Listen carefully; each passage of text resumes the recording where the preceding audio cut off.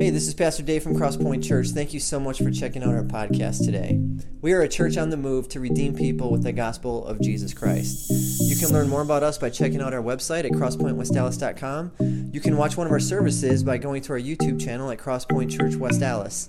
More than anything, we'd love to meet you in person and for you to be our guest on a Sunday morning at 10 a.m. We meet every Sunday at 11,000 West Oklahoma Avenue in the great city of West Dallas. We would love to see you soon. And may God use this message to give power and grace to you today. Good morning, church. It's so good to be with you. I love being with you guys. You're my family, and I hope you feel the same way about us. I hope you feel that you belong to a family when you gather with us, because that's who we're called to be. And this morning we are going to be talking about Genesis 11 and what name recognition kind of has done to us as a culture and as individuals.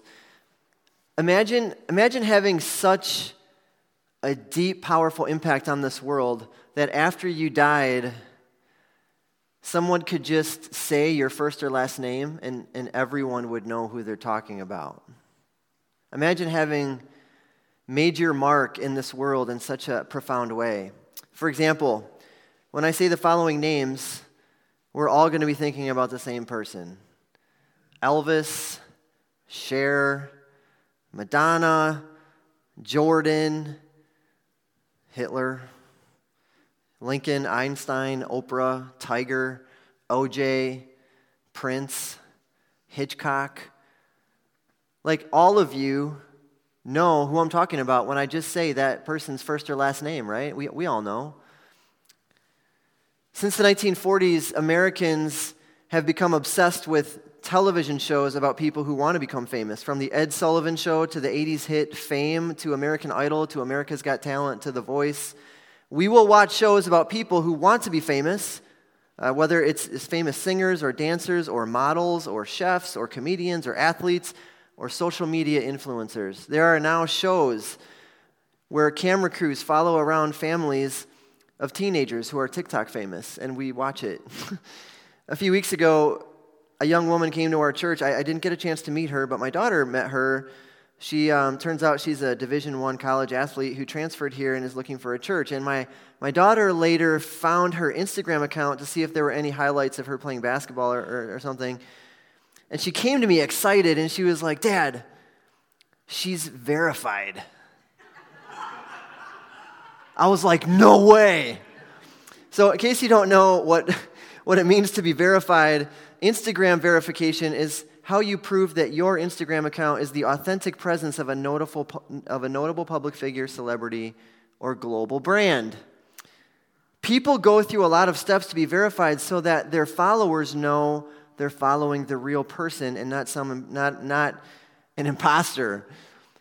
These are people who are so talented or successful or famous that other people are creating Instagram accounts with their name attached to it. Think about that. So when they get verified, they get this blue check next to their name. It's like this round blue circle with a check. If you're verified, you have name recognition. Okay, that's what that means. It's a big deal. It basically means you have a huge following, you know? So one thing that we've learned through these early chapters in Genesis is that every human being from the beginning is fighting with God for glory. That's what we see with every generation. More people are fighting. They want to be like God. They want to be on God's level. And we are hardwired to put ourselves at the center of our world and to resist God's authority. That's just how we come into the world. We come into the world with this longing for glory. We would rather hear people tell us how great we are than hear someone talk about someone else who's greater. We want name recognition. And it's gotten so bad that instead of looking out for our brother and sister and neighbor, there's jealousy, envy, and rivalry, and at our worst, we spill the blood of anyone who stands between us and our glory. That's what we saw in Genesis chapter 4 with Cain. We all have this ego inside of us that craves glory, and it craves attention. Last week, we left off with the devastation of Genesis 6, 7, and 8, where we see that God judged the world. And what we saw through that whole narrative was that God's glory is revealed in salvation through judgment. God's glory is revealed in salvation through judgment. That's what the flood was all about. Noah and his family were protected through the flood. God sent the water to not only judge all living things on the earth, but the water also saved Noah and his family. And Noah and his family emerged from the ark on dry ground, and they worshiped God. Noah offered animal sacrifices as an expression of worship and also to thank God for saving his family. He built an altar and sacrificed animals on it, and that was a way for him to worship God. God established his covenant with Noah and all living things, promising to never again destroy the earth with a flood. And God put a sign. We didn't read about this last week, but God established a permanent sign of his promise by putting a bow in the sky. So that anytime that we see a rainbow, we are to remember God's faithfulness. Isn't that touching? It sounds like a great new beginning. And it was. You know, Noah begins farming again. Everything's going to be great, right? Here we go. Now things are going to be different. Except they're not different. Before we even get to the end of chapter 9, Noah gets drunk and naked, and his middle child does something that ruins his family. What is it about the middle child? I wonder if this was the start of all middle child problems from Genesis chapter 9. And we're not going to go there this morning, but what we will see is that sin has not gone anywhere. Even after God's salvation is revealed through judgment, as soon as Noah steps out of the ark, sin enters the world again. God has established this covenant of grace that he is going to uphold at great cost to himself. But sin re-enters the world through Noah's family, and then it just keeps growing again with each subsequent generation. And just a couple of generations after Noah, we're going to read this account from Genesis chapter 11. If you have your Bibles, you can open them up to Genesis 11 or turn on your Bible app, and we're going to just read the first 9 verses. This will be a familiar story to many of you. And if you are a young person at Cross Point, this is going to be a familiar story to you as well. Here's what we read, Genesis chapter 11, verse 1. At one time, all the people of the world spoke the same language and used the same words. As the people migrated to the east, they found a plain in the land of Babylonia and settled there. They began saying to each other, "Let's make bricks and harden them with fire." In this region, bricks were used instead of stone, and tar was used for mortar.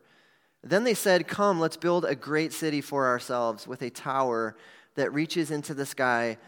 This will make us famous and keep us from being scattered all over the world." Verse 5, "But the Lord came down to look at the city and the tower the people were building. 'Look,' he said, 'the people are united and they all speak the same language. After this, nothing they set out to do will be impossible for them. Come, let's go down and confuse the people with different languages. Then they won't be able to understand each other.' In that way, the Lord scattered them all over the world, and they stopped building this city. That is why the city was called Babel, because that is where the Lord confused the people with different languages. In this way, he scattered them all over the world." Heavenly Father, thank you for your word. May your word come alive in us this morning.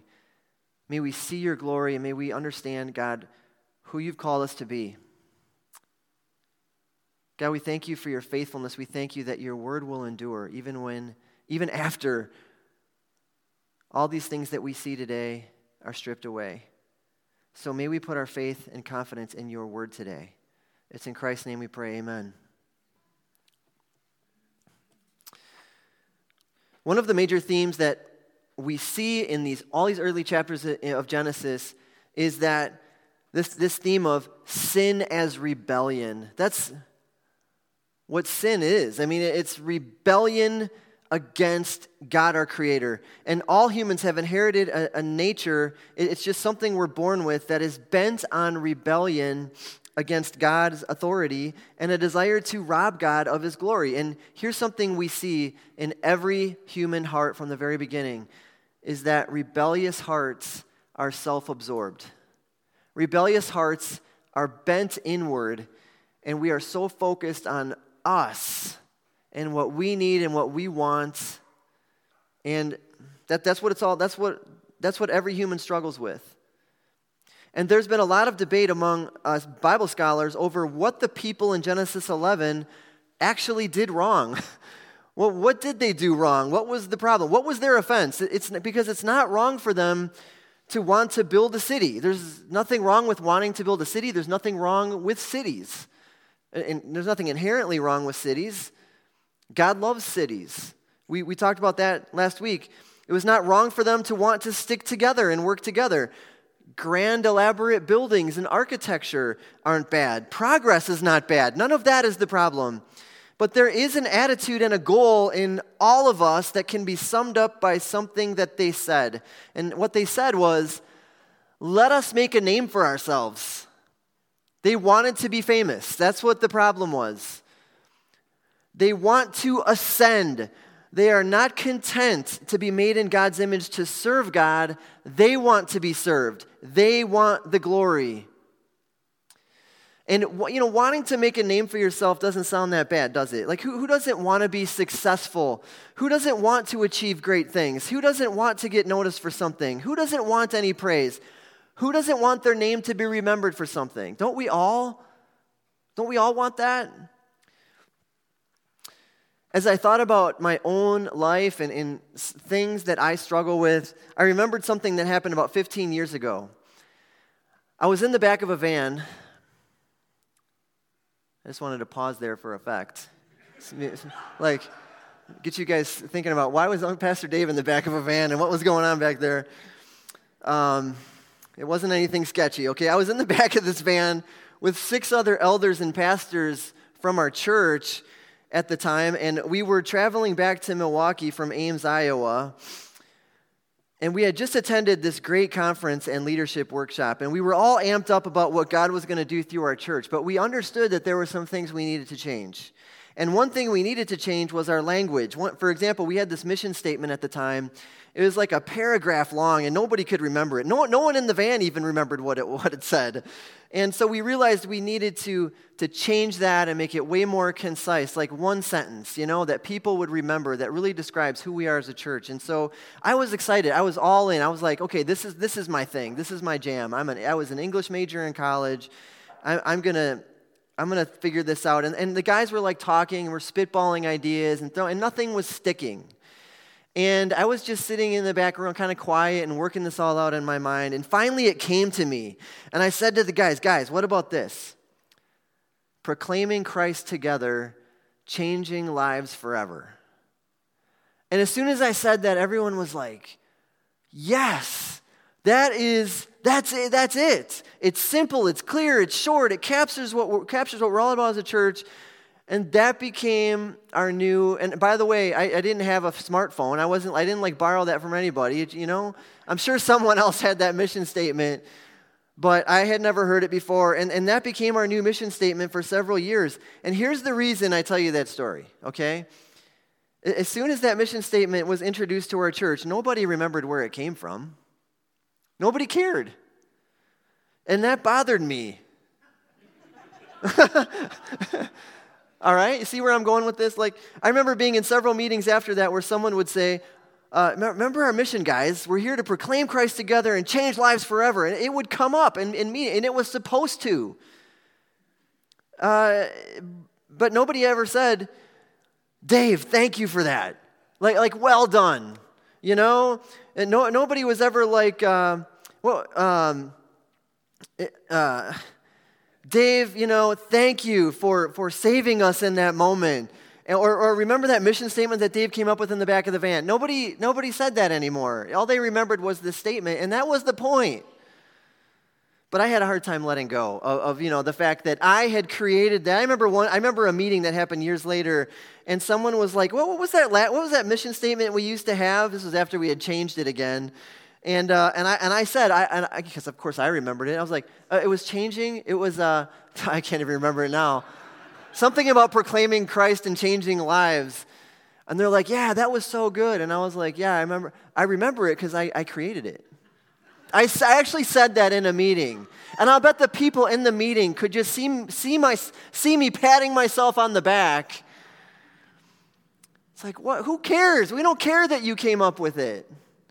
I was actually in another meeting recently. Okay, this is no lie. And one of the guys was like, I don't remember whose idea this was, but that was such a good idea. And I actually said, it was mine. And then I immediately, I was like, just shut up, Bloom. Nobody cares that it was your idea. Because everything good I've ever done is for God's glory, not mine. Why do I insist on taking the credit for things? Some people work to make a name for themselves by using bricks, and some people use money, and some use a special physical talent or ability, and some use words. But everyone is building a tower with their own name on it in honor of themselves. And so, just going back to our story from Genesis 11, what is wrong with this picture? What's so bad about building a huge tower and becoming famous for it? What's wrong with having personal ambition? Is that the problem? Listen, let's think about what they don't do. They don't wait on God to confirm that this tower is something He wants them to build. They don't do that. Other people do that in the Bible. They don't pray. They don't worship God. They don't involve God in this decision at all. They don't set out to build this massive project by faith. What they're about to do, building this building, requires no faith in God. All it requires is ambition and some hard work and stick-to-itiveness. And let me tell you, there's a big difference between faith and ambition. There is a big difference, and it appears subtle, but it's a huge difference. And that difference is not always easy to see. There's two different kinds of people in the church. And they both, on the outside, look very similar. Both come to church consistently. Both give generously, both worship and sing on Sunday mornings, and they both serve to make the church stronger and healthier. But in the end, one very significant thing separates them. One person is driven by self-love, and the other is driven by love for God. One of those people is driven by self-confidence and selfish ambition, and the other one is driven by faith and confidence in God and what God is able to do through them. Okay, it's a subtle difference. We don't always see that, but it's really, really significant. And this contrast is presented to us all over the Bible. For example, Jeremiah chapter 17, this is one of my favorite scriptures, beginning in verse 5. This is what the Lord says: "Cursed are those who put their trust in mere humans, who rely on human strength and turn their hearts away from the Lord. But blessed are those who trust in the Lord and have made the Lord their hope and confidence. The human heart is the most deceitful of all things and desperately wicked. Who really knows how bad it is? But I, the Lord, search all hearts and examine secret motives. I give all people their due rewards according to what their actions deserve." Think about this. Even God says, I search all hearts and I examine secret motives. And I give people their due rewards according to what their actions deserve. Do you see the connection between motivation and action? God looks past our actions and He sees why we do things. We will not, in the end, be judged simply by what we've done or haven't done. Because there are a lot of people in this world who are doing a lot of good things. But they will be judged for why they did it. And if we're doing all those great things and achieving success because we want the credit, we lose. These builders in Genesis 11 they are empowered and they are confident and they are getting things done. But they are not empowered by God. They are not confident in God. They feel empowered by their own potential. They believe there's nothing they can't accomplish if they work together under a unified vision. And you've heard this language before from visionary leaders. You'll hear it in the church. We love talking about being unified and working towards the same vision and accomplishing our mission that God has given us. We talk about it. We love talking about vision and unity and collaboration. And we want to have a big vision, but is it God's vision? Are we doing it in God's strength? Psalm 127, verse 1, unless the Lord builds the house, those who build it labor in vain. Unless the Lord watches over the city, the watchman stays awake in vain. Remember, the Lord God built Eden. And Eden was supposed to be this mountain city or garden of God that was supposed to land and be spread and cultivated to fill the whole earth. But we've already seen what happened with that project.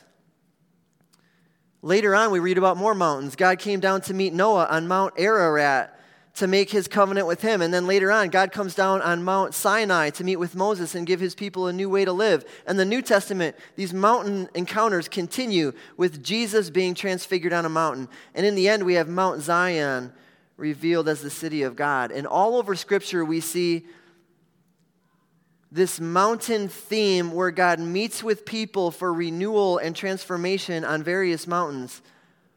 But Babel is our mountain.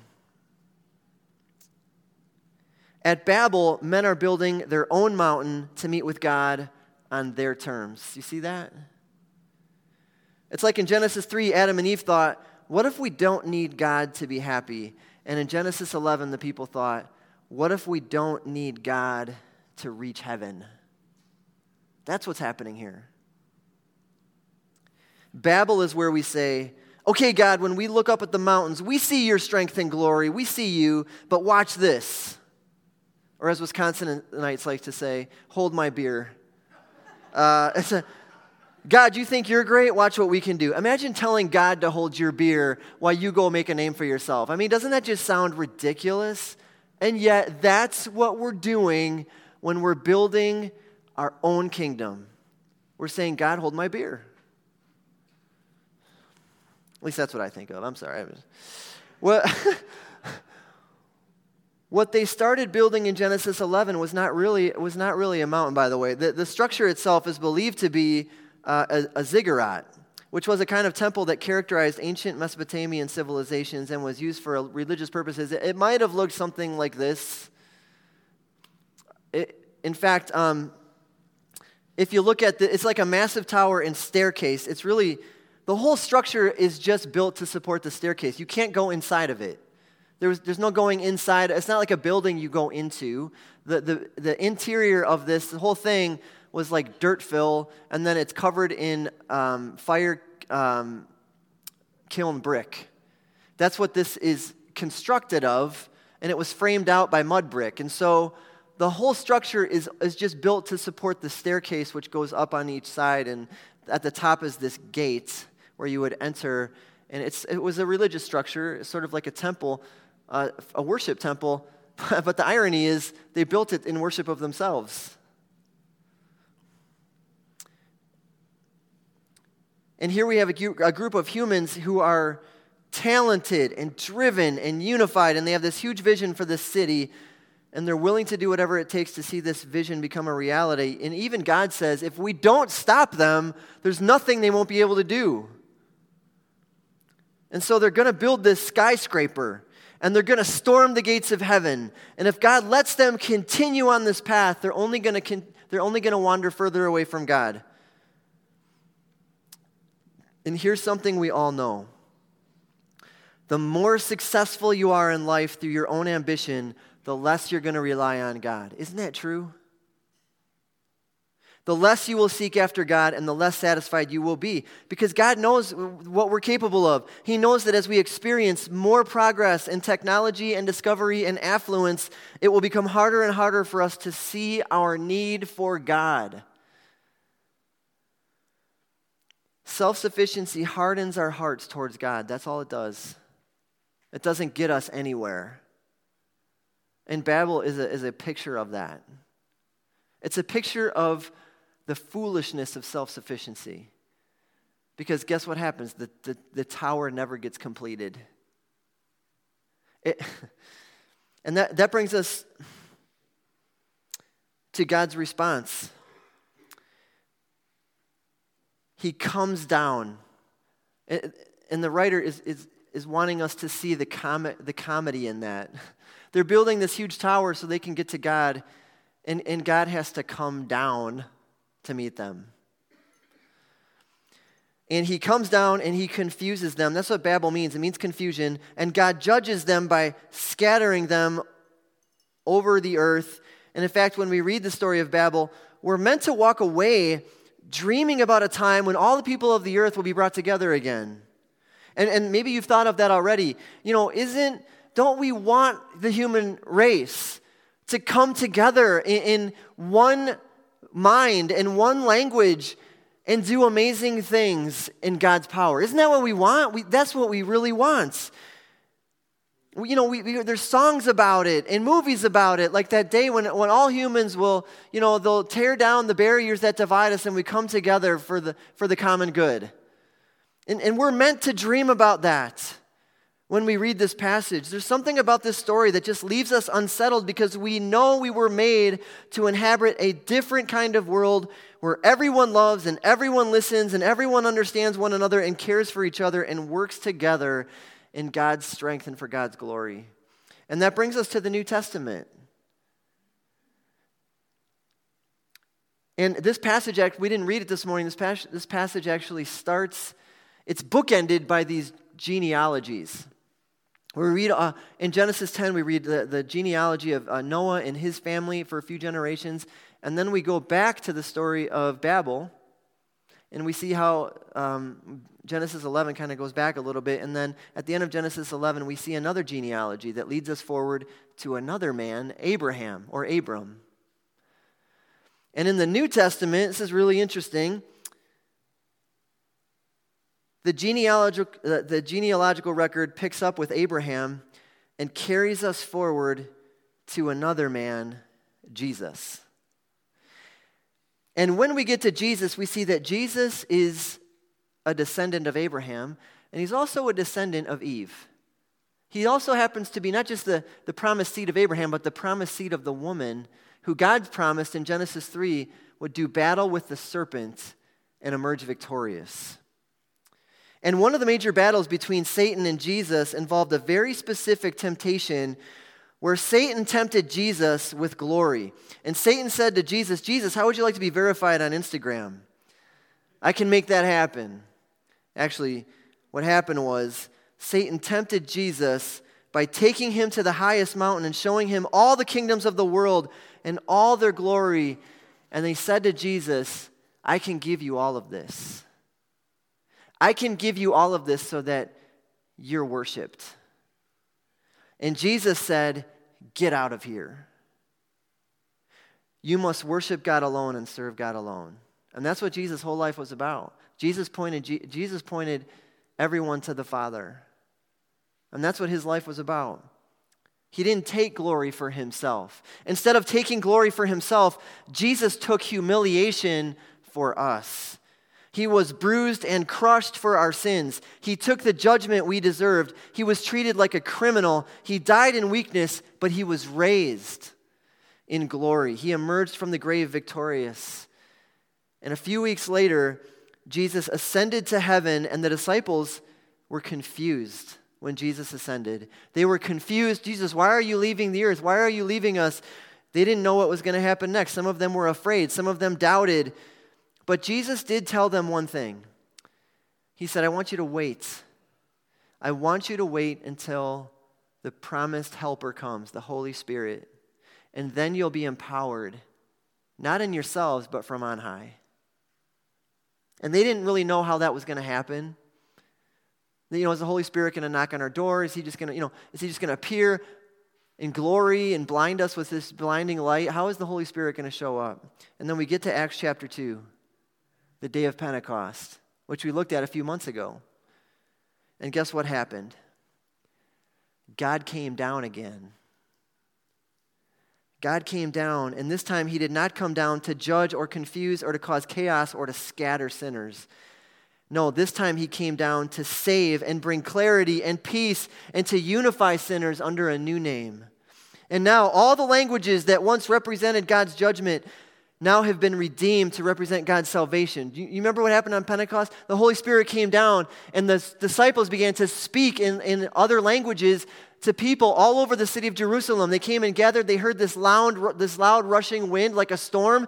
And then the disciples began speaking in different languages. And all of these Jews who were gathered from all the cities of the earth and spoke all these different languages. I mean, that was the thing that divided them, was language. And all of a sudden, they all hear the good news of Jesus in their own language. And then what happens? They're unified by the good news. They're unified by the one name that matters, the name of Jesus. And a new community is formed, made up of people from all these different tribes and languages and nations. And they all begin speaking the same name, Jesus. And they begin taking the news of Jesus out into the world to sinners who are scattered everywhere and calling them under the name of Jesus to be part of this new family.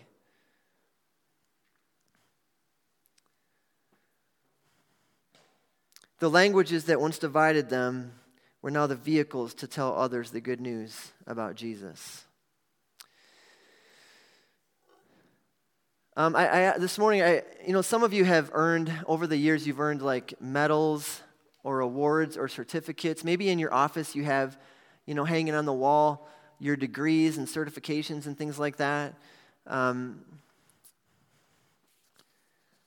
I believe that in this room, every single one of us has accomplished something significant.